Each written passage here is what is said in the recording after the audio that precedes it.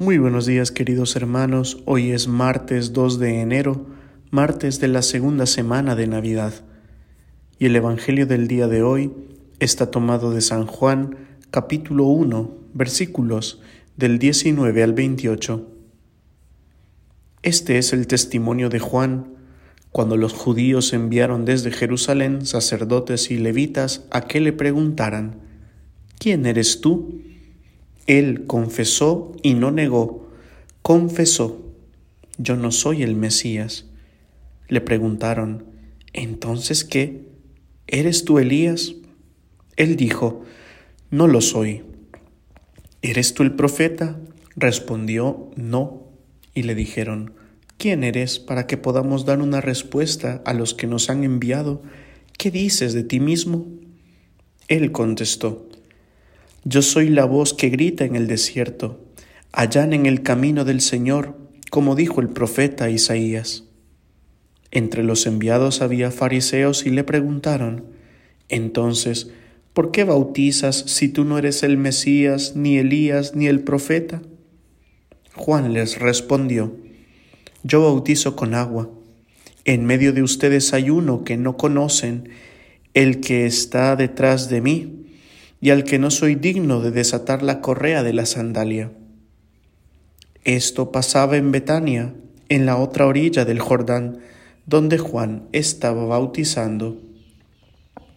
Palabra del Señor. Gloria a ti, Señor Jesús.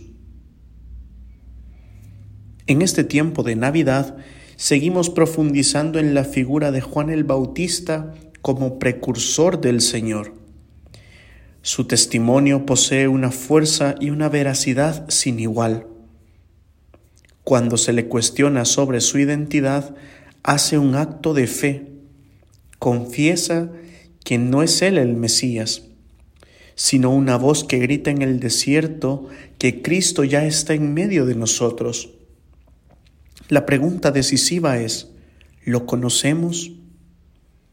Quizá algunos puedan responder rápidamente que sí, pero se les ve tristes y apagados. Su vida, palabras y proyectos parecen estar vacíos de Dios. Su manera de ser y tratar a los demás, lejos de irradiar confianza, amistad y apertura, refleja lejanía, frialdad y desconfianza. Han sido bautizados, pero no se les ve el fuego del Espíritu alentando sus vidas y dándoles fuerza para luchar y ser felices.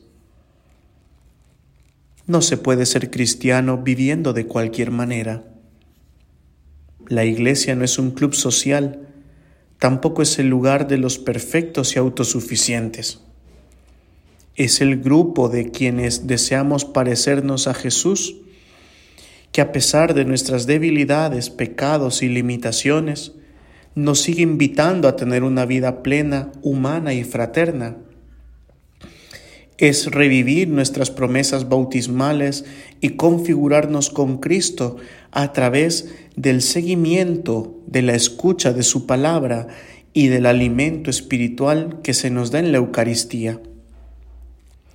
Su voz nos alienta y nos inspira a ser testigos de la luz y profetas del amor de Dios que en Cristo Jesús se nos ofrece. El profeta es el que presta su voz a Dios e invita a vivir a los demás una experiencia. Es la invitación para abrir el corazón a la presencia amorosa de Dios que busca habitar en nuestro interior.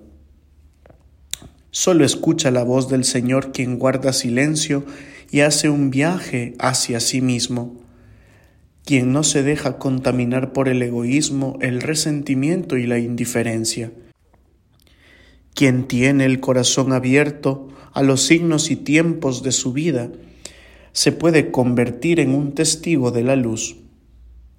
Esta luz no es una luz propia, la recibimos de Dios como un regalo. Dios sigue estando en medio de nosotros. Su luz desea llegar a más corazones oscurecidos por sus heridas, pecados y problemas. Su voz desea resonar en la vida de tantas personas que viven sin paz, sin amor, sin esperanza. Pero Él necesita hombres y mujeres sencillos, cercanos y comprometidos con sus promesas bautismales, para que su luz y su voz lleguen al corazón de quienes más lo necesitan. Y la bendición de Dios Todopoderoso, Padre, Hijo y Espíritu Santo, descienda sobre cada uno de ustedes y les acompañe siempre. Amén.